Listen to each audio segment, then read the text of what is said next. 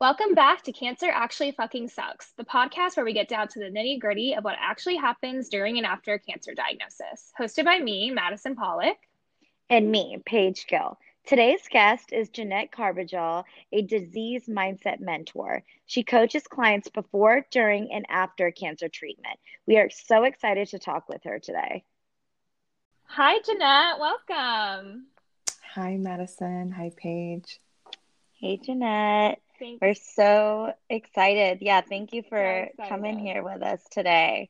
Yes, thanks so much for joining. I've been looking forward to this interview ever since we first spoke a few weeks ago. I'm so excited to pick your brain, get all of the details. And yeah, so in your professional life, you are a mentor and coach, and you do so many incredible things with people that are recovering from cancer and disease. It'd be great to get a little bit more information about what you do. Yeah, so I work with leaders who are struggling with this. I help them get back in control of their health, and most importantly, how to feel like their mission is not being put on the back burner. Because I work with leaders and high achieving entrepreneurs, like they're very mission driven. And so I use my proven method. It's a 17-point roadmap in which we kind of get in front of the curveballs with my clients in a very premeditative state. As soon from the diagnosis as possible. I am known for being like that cancer concierge, or like cancer genie. Anybody who needs anything, I have a resource and I have a Rolodex, probably as thick as an encyclopedia. Or this back in the day encyclopedias. Now we have like Google. Wow, that's amazing. I have so many questions for you. Same. I know. I feel like I just want to be here for a few hours. I don't have enough time. And can you tell us a little bit about how you got started in your career and how you figured out this is something you wanted to do? Yeah, so it's a really interesting thing, and it's a beautiful thing. When we were scheduling today's podcast, so today's actually my grandmother's birthday. She is the one that, she was the third person that passed away from cancer that I was helping being a caregiver to. And it was through her experience that I saw my grandfather going through cancer. I saw my grandmother going through cancer. I became a caregiver. And I'm going to say very honestly, reluctantly, I did it because I had to, not because I really wanted to. I had to basically change my identity, no longer be the big boss in my corporation and become a caregiver. And that was a big, huge identity shift. But through that, I was able to see the juxtaposition of the two cancer experiences. Of that, you could have the same doctor get treated differently based on the level of English that you can speak in America, and then a lot of medical racism that was happening at the time. And I said, this is not okay. I have to not just empower my grandparents how to be advocates for themselves, and I advocate for them. It wasn't enough. So I started really looking inwards into the system of how can I properly prepare others to protect themselves, honestly, to be their own best advocate. And that you know your body more than anybody else. You're not a textbook. You're not the perfect little human body that everybody studies in medical school. You are Madison. You are Paige. And through that, you have to teach your practitioner about your own body. And so when my grandmother ultimately, her cancer went into, I guess, remission, to stop growing. It went to a point that it was very safe. We traveled. 24 hours later, she said, I feel a lump. She had a stroke within that next 24 hours.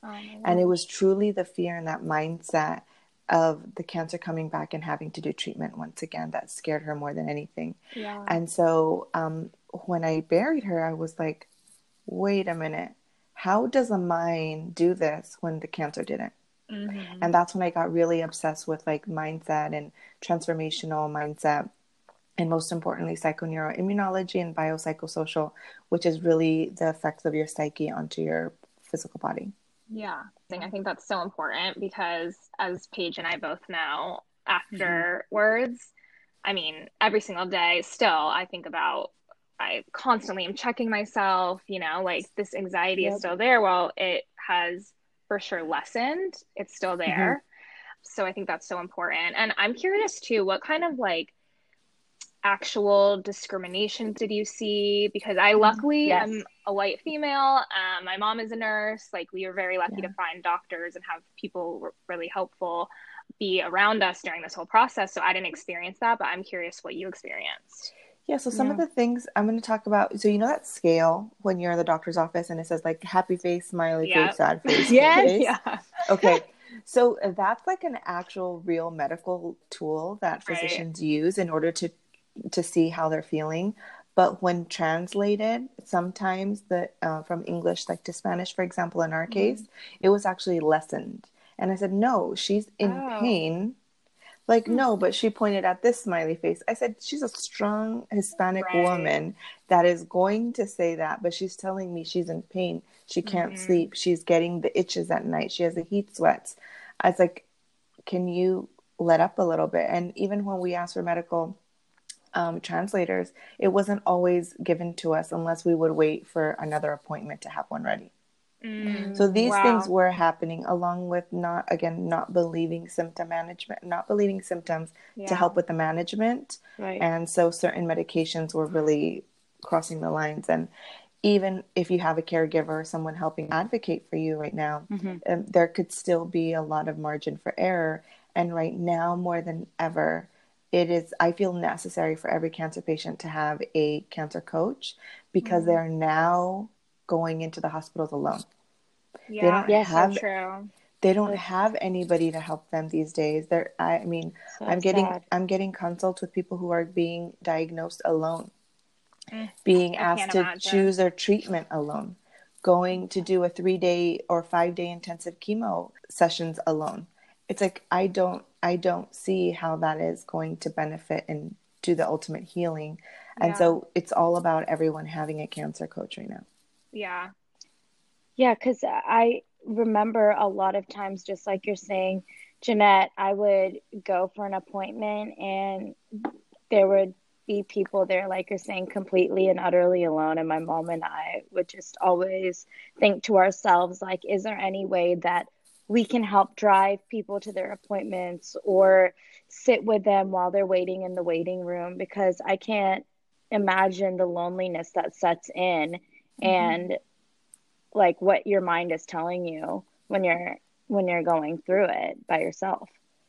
And it's truly devastating. It's really, really devastating. Yeah. The fact that in medicine right now, touch is forbidden. Because I know when most of my clients, the number one thing they say is they pick their practitioner if the practitioner laid their hand on their hand or put their hand on their shoulder. It's the one determining factor if they trusted their oncologist or not. Wow. Yeah, that's really interesting. Touch is being removed right now because of the state of the world. That's so true. That's actually very true. It's so sad. I can't, like, I was, of course, with my family and friends every single step of the way, and I cannot imagine going through it alone, being in that doctor's office by yourself. Yeah, I feel like I didn't know how to make decisions for, like, 100%. I didn't make one decision. 100%. Honestly. Me either. Right? My mom, my mom did it all. Like, she's a saint. Yeah. So Jeanette, my dad would make flow charts of how to make they were the best. So it was funny. That's we so were cute. deciding to do whether we wanted to go down the path of radiation or not after chemo. And so he made a whole flow chart and we went to the doctor and got a second opinion for it all. And they were like, can we keep this flow chart? Stop. Oh my gosh, that's amazing. Do you have that page? Like, yeah, I have we the should flow put that chart somewhere. still in a binder. It was so intense, but it helped. It really did. Like to have everything on a piece of paper at once to look at, because otherwise there's too many facts to choose from. Yeah, there's too much emotion too. So if you can remove emotion and see facts, it really helps us a lot. Yeah. Right. So true. Yeah. And I had a question, Jeanette, also, like, I guess this is a personal struggle I've been feeling, and I've been wondering if you get a lot of survivors that feel this way, or people going through treatment, any step of the way, where I think about death a lot now. Like, not for myself, actually, not ever really for myself, but I get scared about death for my loved ones. And it limits me from feeling like I can go through life in a positive way and just enjoy it, because I'm like kind of what is life and what, like, you start going through all those types of questions. But I know death kind of surrounds my mind a lot after. Yeah. Okay. So I'm going to try to answer this without, being preachy. And so when it comes to death, when people have a diagnosis that can ultimately feel terminal, like you get on what I call, you get on that death walker trail. So you're literally always in the middle of life and death. And when you're there, it's almost like an initiation. Like I had to worry about this. I had to have my thoughts of one way or the other, but I don't want my friends or family to get here. So then we worry. It's almost like we're pushing them away from this wall. Like, hey, stay away from this wall. You don't want to come over here. But because I'm not like I am spiritual, but I'm not the biggest spiritual scholar. I would actually say there is a book called The Untethered Soul. Have you read it? No. There is two chapters in the back of the book talking about death. And it is deep, It is profound, and it is what I help my clients go through. So if you can just read those, I think it's like less than 17 pages. Okay, could you? Yeah, same now. Can you untethered? What's the second part of that? The Untethered Soul. The Untethered Soul. And those two chapters in the back of the book actually will resonate so deep, because at a certain point when you face, I guess, death, and you say, nuh-uh, not today, not on my watch, I take back control and I'm choosing to stay over here, there's a lot of power, because some people can't even have that conversation. Yeah. So true. And if you can read that, it helps like tie these thoughts together in a nice, pretty package and bow. It's an amazing book. Anybody you're welcome. Anyone that is going through the cancer experience and they have space and a mindset to read, that's a great book. Okay, great. That's my next book club monthly read for September. Amazing. Amazing. Invite me in. I love rereading it. Okay, perfect. It's done. All right. Free little book club here. I'm curious, Jeanette. So how does, when you're along the journey kind of with someone, like start of diagnosis to after and recovering from treatment, how at the start of diagnosis is the mindset work different from when you're recovering? Yeah. So right when someone's diagnosed, their identity is completely shifted. They don't know who they will be in a month, and they don't know who they were last week. They are what I call like in this limbo stage. And they call it limbo, right? Yeah. But I really see it as a disconnect. It's almost as if, as you're growing up, you're maybe a daughter first, then you become a sister, and parts of you get plugged into certain identities. And then you become an employee, and then you become an entrepreneur, and then you're a person in society and an activist, and all these parts of you kind of get plugged in. And when you get diagnosed, it's almost as if you pulled your plugs back together and you're in a void. You're like floating. You don't know exactly where you're standing yet. Yeah. And they're really looking for anything to get plugged into, which are facts, which is what is real, who is important to me right now, and what do I truly, really want. And that's during that time is when I really go deep with my clients and go into their new values. Values is actually the determination of how their treatments will go, and also the treatments that they would choose. And so we dig deep into identity work, values, and digging deep into the strengths. So we look at everything prior to diagnosis, and we do what is called a strength-based positive psychology coaching. And I'm curious, when you're talking about this, it kind of reminds me, I went to therapy once or twice, like right after treatment. And there was a part of me that felt like there was life before and life now after. Would you say it's health? What would you say is the healthiest way to recover after in terms of piecing those two things together? Yeah. So I would say not piecing them separate at all. You Paige, you are the same person. And so when there is a diagnosis, is getting a team to help support you. And then during treatment and recovery, have a team to support you then, because that is the building blocks to be resilient after, to keep the healthy mindset and lifestyle permanent. If we wait, which a lot of my clients come to me, they say, I did chemo, I did radiation, I did allopathic, I did everything, but I had my head down and I was just, get out of my way, get out of my way. I need to make it to my finish line. Yep. And then they come up and they're like, oh shit, what just happened? Yeah, exactly. Actually, exactly. Yeah, like, oh shit, what just happened? And processing those emotions, even conversations in the chemo room.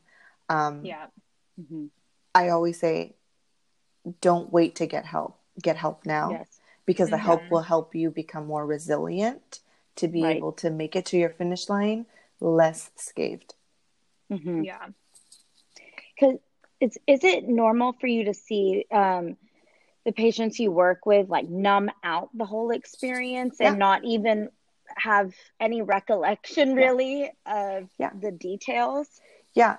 It's very that does happen, and it's, you know, there's a lot of denial with that, and that's what I would let a psychologist go more deeper, but there's a lot of denial when it comes to that, in addition to they're not in a place where they're stable enough to process it. So it's okay to be that way until they have a team, a support system, a therapist, a coach to help them then feel safe to process it. And it's our mind ultimately keeping us safe. And so it's always it always has a positive intention. Yeah.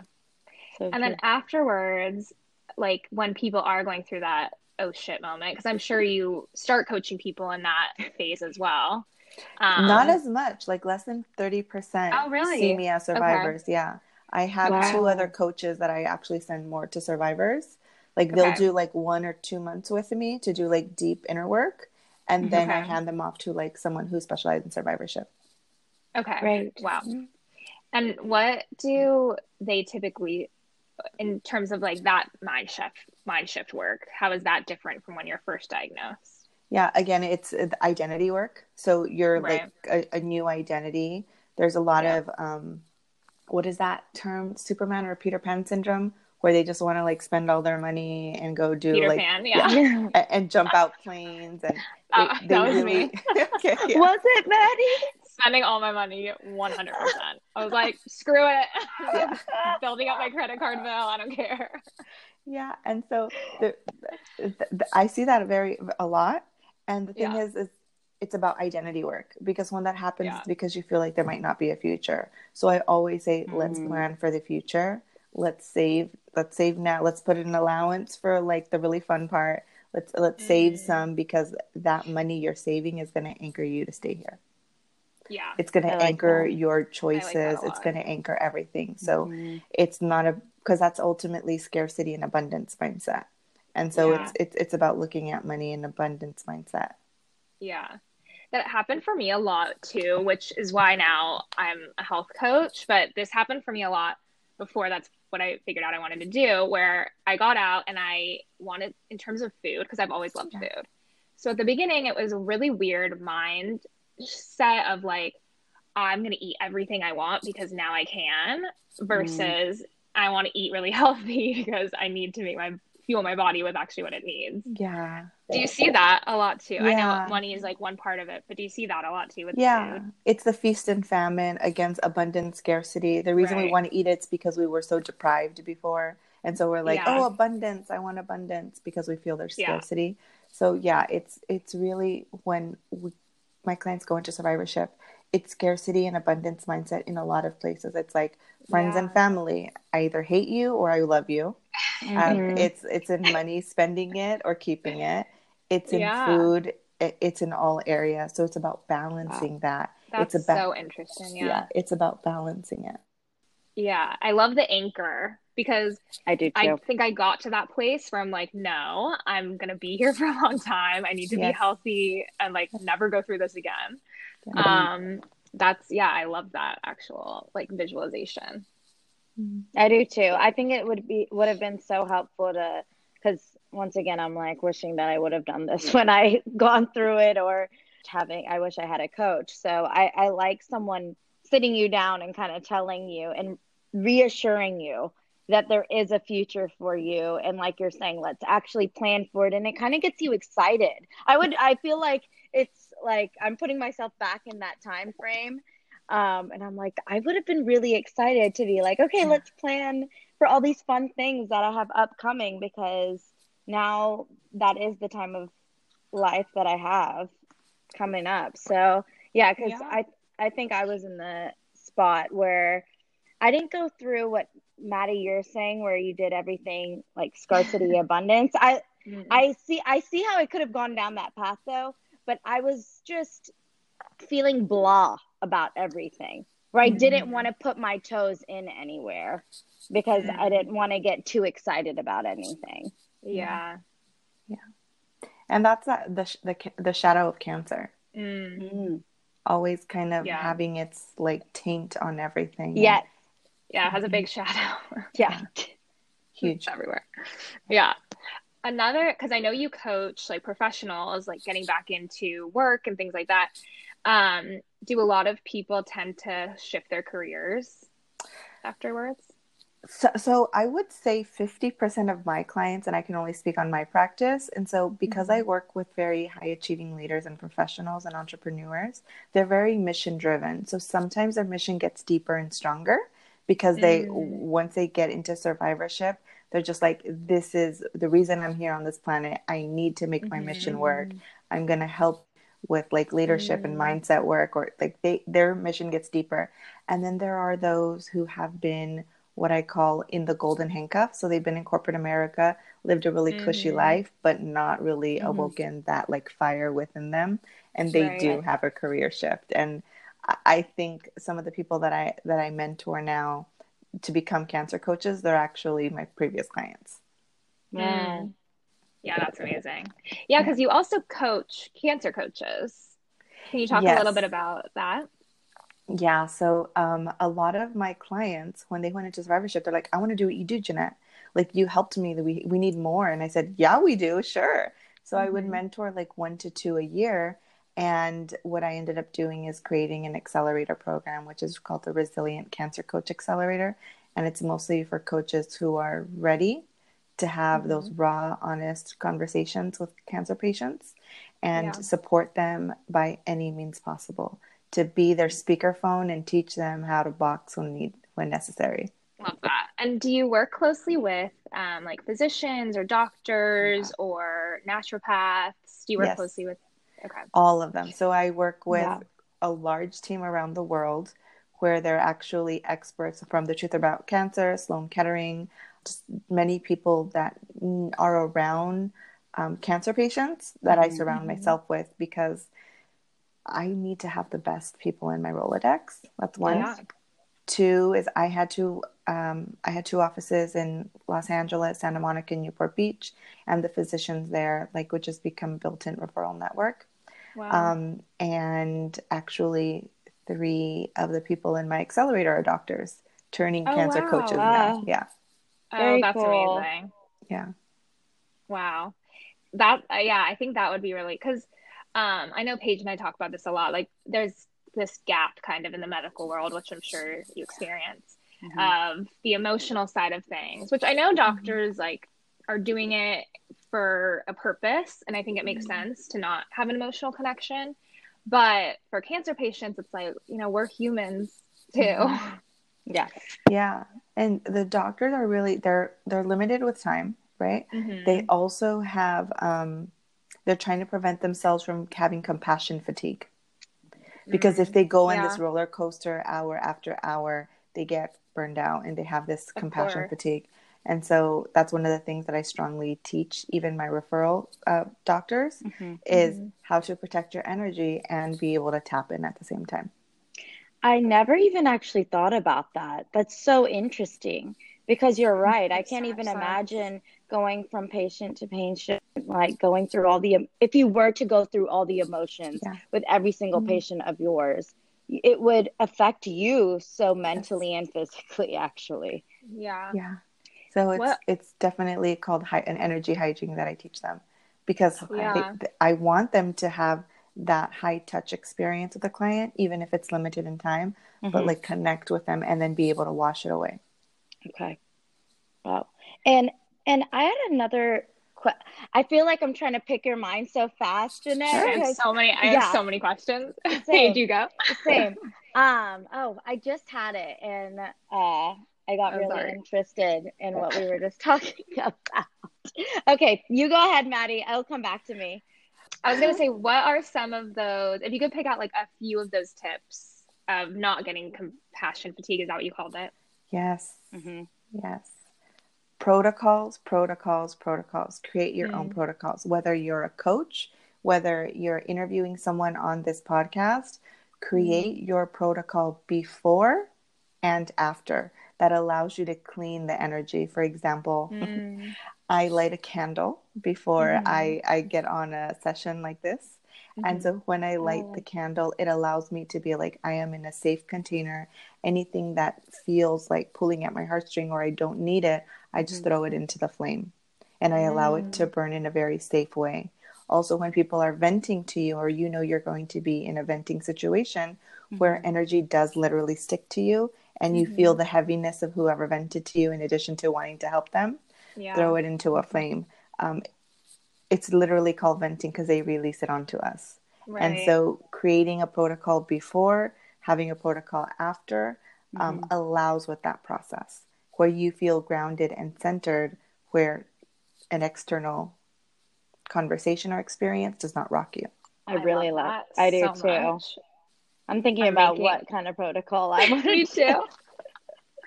Candles are for sure. I love the candle one. Maybe we'll be getting a lot of candles before our sessions now. Yeah. Your forefinger before this one. I did just remember the question that I was going to ask you.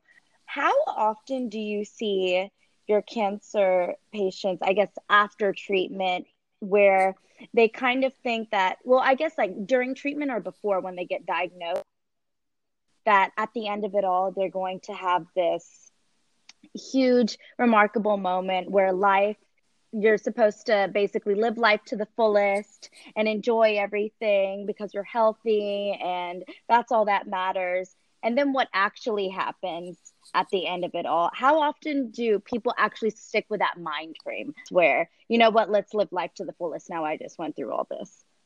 So great question, Paige. And it's a part of the 17-point roadmap that I have. So as soon as I get somebody that becomes a client of mine, I ask them, how many days after a clear scan are we going to celebrate? That's the first question. I like that. And so it's not like something they choose. We plan it. And some of them say 3 months after. I say, okay, and how are we going to celebrate? Well, I want this and I want that. And so we create that plan. And so we actually make it a party. We make it a celebration. And then we say, what are we going to throw away that day too? Well, I'm going to throw away all this fear that I have. And so we kind of make it an entire ceremony. Oh, I really like that. So would you say cancerversaries are very important to have? I know I was told to do that and I just haven't, and I'm kind of thinking I should move on doing them. Yeah, I think cancerversaries, as long as you feel that they're right for you. Some people like cancerversaries. Some people like to do the anniversary of their diagnosis date. So it's either the clear scan or the diagnosis. It's really which one feels different or better for you. So it's a personal experience. Wow, you're right. The diagnosis date actually, for me, brings out a lot more of emotions, I think. Okay. And I always thought that it was, like you're saying, the end of like your last scan where you're clear. Yeah. But I like how it's up to us to determine what feels like the right one. Yeah, that is interesting. For me, it's what would it be for you? My last chemo. Even though I still had radiation after that, it's still my last chemo feels like. That's a good one. I might take that. I just remember feeling so. I mean, I still had to I had to decide between chemo and radiation. Also, I chose radiation, but I decided in my head, but I didn't tell my doctor yet. But like, I knew that was my last chemo, and I was just that was a big one. You're right, Maddie. Did you ring the bell? Did that feel? No, we didn't have a bell. Oh, that's sad. Okay, yeah, you need to tell them to get a bell for other patients going. I know, we didn't have a bell. It's really sad. The bell was a good feeling. A firecracker or like those poppers, those work really good too. Oh yeah, a popper would be really satisfying. That's even Maddie mentioned that, and I love that you did this, Maddie, was you guys did a wig party. I don't know if it was remind me again, was it for cancer or was it just because you guys Uh, like wig parties? I just it liked it was either way, but it was for my birthday, and I there we was go. going through chemo, so we all had to There we wear wigs. go. Okay, so it was related. I love Yeah, that. it was So a rule cool. you had to wear a wig. Yeah, yeah, it was fun. So there's some fun things that come out of it. And Jeanette, so are you, I guess not now because of COVID, but are you typically with your clients like in the doctor's offices, or do you meet with them separately on calls, or how does it usually work, or does it depend? Yeah, I do not go into the medical setting with them at all. Okay. I let the doctors and their team be 100% in control. I don't want to be an influence into what Yeah. Hmm. decisions they're making at all. So we actually meet over Zoom or in person if they, Okay. Okay. if they want. Right. There are still some, I think maybe less than, actually not less than, one client is the only one that still wants to see me in person with social Okay. distancing Yeah. at length, but that's about all. And everything is Yeah. done via Zoom because we don't have to bother a caregiver if they're too fatigued to Right. leave, if Mm. they're having like nausea where they don't know, where the bathroom's going to be on the road. So Mm. Zoom and a couple of other virtual platforms. Okay. And That was a good one. you can feel your energy too. You're like so calming Yes. I, and like I feel like it's real. relaxed, even though Oh, it took us 20 minutes to hop on this. Yes. It's okay. Technical difficulties per I usual. know. Your voice is so soothing. I love it. thank you. Um, what advice do you have for people going through treatment right now during COVID? Like, Yeah. because I'm sure it's so much harder Hmm. than it typically would be. Do you have any tips or advice? Yeah, so I actually have an entire protocol for during COVID. Okay. So Oh, chemo, wow. cancer during COVID. So the first Wow. thing is create a schedule with you and your family because they probably Mm. will be alone. It's creating that schedule of, maybe cousin Auntie Lou will be calling me for half an hour during treatment. And then I'll Yeah. have my food there for a 45-minute window. And Oh, then that's I'll so be smart. on a book club with some friends or a chat room for these 30 minutes. It's really creating a schedule so that it feels like you have a community when you're alone. So that's the first Mm-hmm. one. I love that. The second one is create your home as a healing oasis. Like we're all basically cocooning in our own homes right now. Start Hmm. to unlock the healing capabilities that is available in our home, and do not hoard your health. If you Mm. have those expensive bath bombs, use them. We're in a pandemic, ladies. Like, don't hoard Yeah. them, just use them.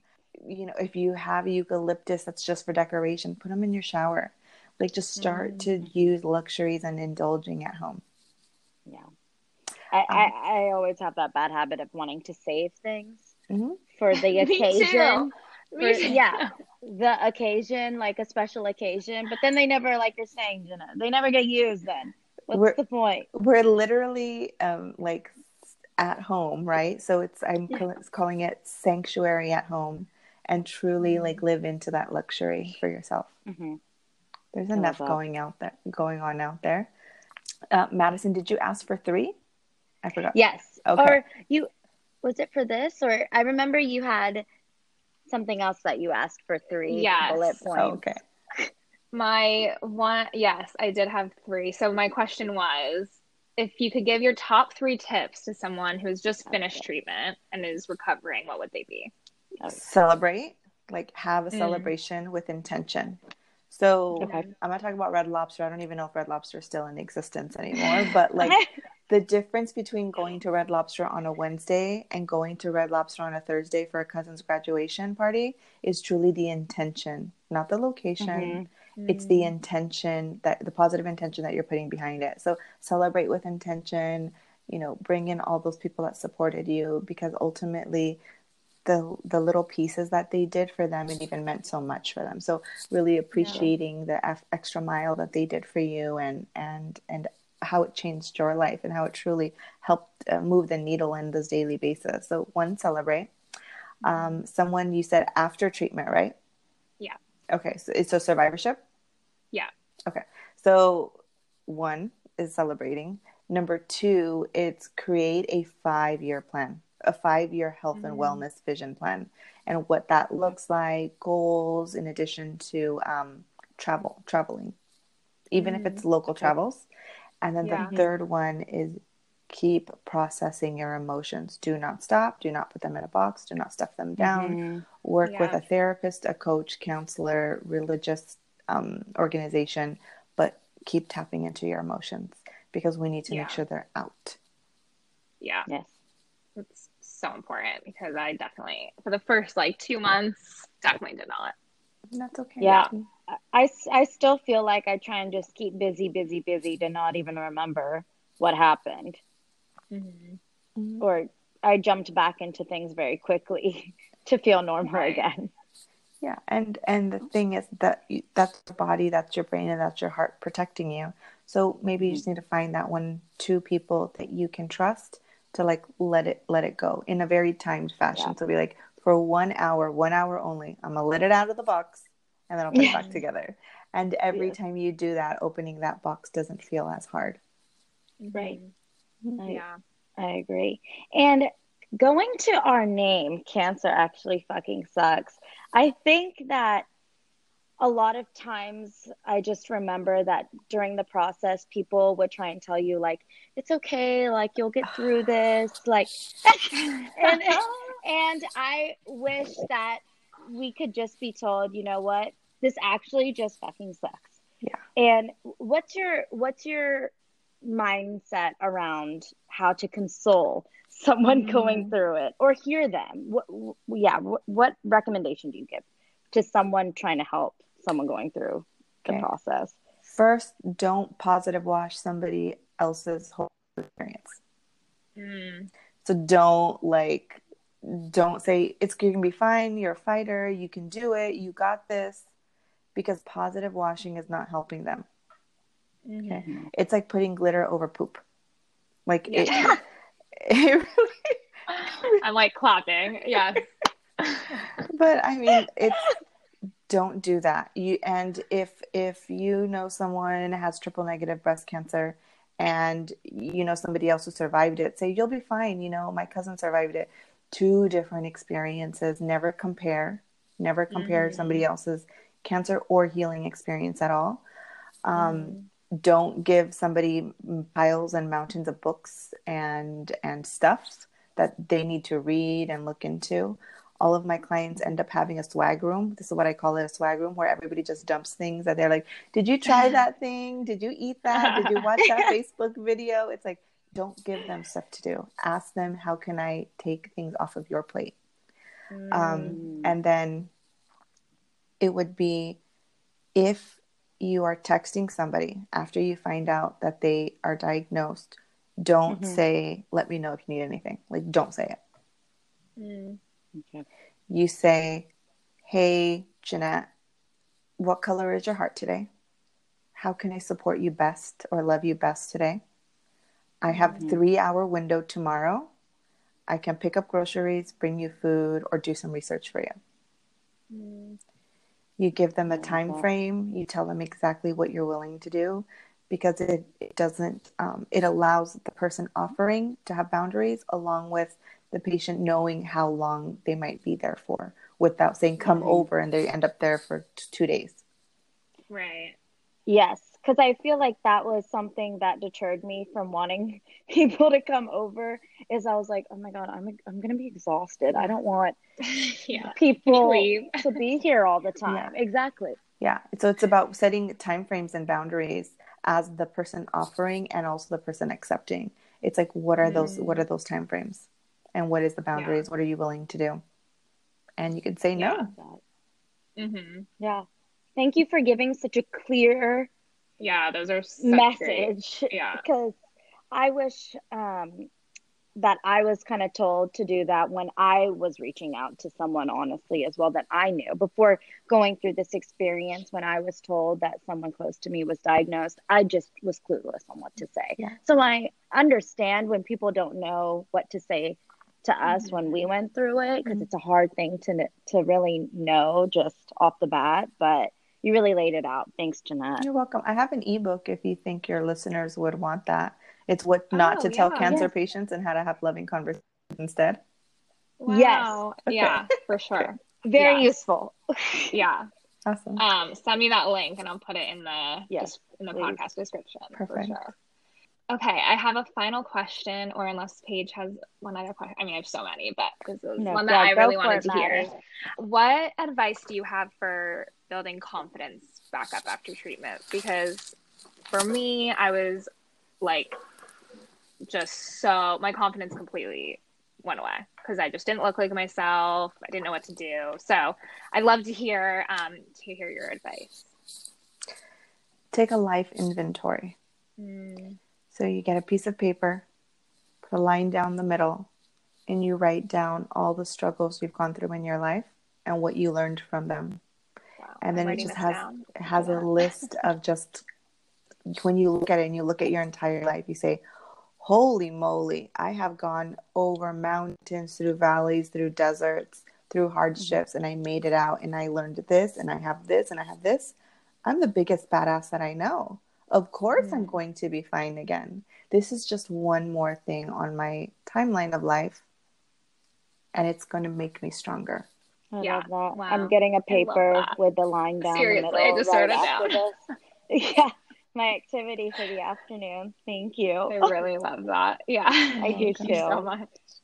That just sounds so empowering already. Like, I can imagine what kind of wonders that does for yourself, just to know how it's actually helped and improved your life versus just bringing down. Yeah. I do this with my clients when I do private retreats. So I do 2-day intensives with my clients when they first work with me, my elite. So we do 2 days in a retreat house, me, a therapist, and them. And we do really deep work. And so we do the timeline. I go into much more steps, but that's an entire day. Because we unpack it. And it's just the most beautiful, eye-opening experience. Wow, yeah, that's amazing. Do you work with a specific, I said my last question, but I have now one more. Do you work with a specific therapist with everyone? Like, how do you kind of have that community or? Yeah, so I have a retreat business that's only for transformational life experiences. And I have a therapist there just in case. Okay. Yeah. In case we hit a nerve, in case we've gone somewhere that a coach is not qualified to go into. She's there. And so she's probably activated in the past couple of retreats, like 2 or 3 times. Yeah. That's great. That's wonderful to have. My clients are very supported and nurtured. Yeah, no, that's amazing. Wow. Yeah, Jeanette, thank you so much. I have loved this conversation. I seriously have so many other questions. Yeah, same. Message those over. Yeah. But before we end, where can everyone find you? How can people contact you? And I'll write all of this again in the podcast description. But yeah, so on Instagram, Disease Life Mindset. That's like where I put daily tips, daily stuff, and just information, inspirational quotes. So along with the realities of like what's real about disease and cancer and a diagnosis and shifting identity. And then my website is experiencehealthbyjeanette.com, because I believe everybody can experience health regardless of what the medical files say. Agreed. Perfect. Thank you. Great. You're amazing. Thank you so much. So you really are. So soothing. I know. You should also, as a side business, you should like read meditation. You should. Headspace would go so much higher in value. Really? With you just talking. I can imagine you with with me while I go through some 10 minutes. I fall asleep to meditations every night, and you have a great voice for it. So. Wow, thank you. Well, thank you so much, Jeanette. It was so amazing talking to you. Yes, it truly was. Thank you again. So grateful. Yes, thank you. Keep in touch, please. Yes, please do. We will. All right. Okay. Bye. Bye. Thank you.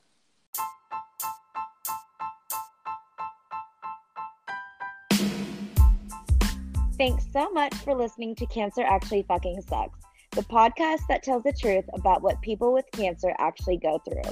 Each week, myself, Paige Gill, and my co-host, Madison Pollock, sit down with fellow cancer survivors to tell our stories. Keep up to date with our guests and new episodes on our Facebook and Instagram pages, Cancer Actually Sucks Podcast, And tune in every Monday to hear our stories.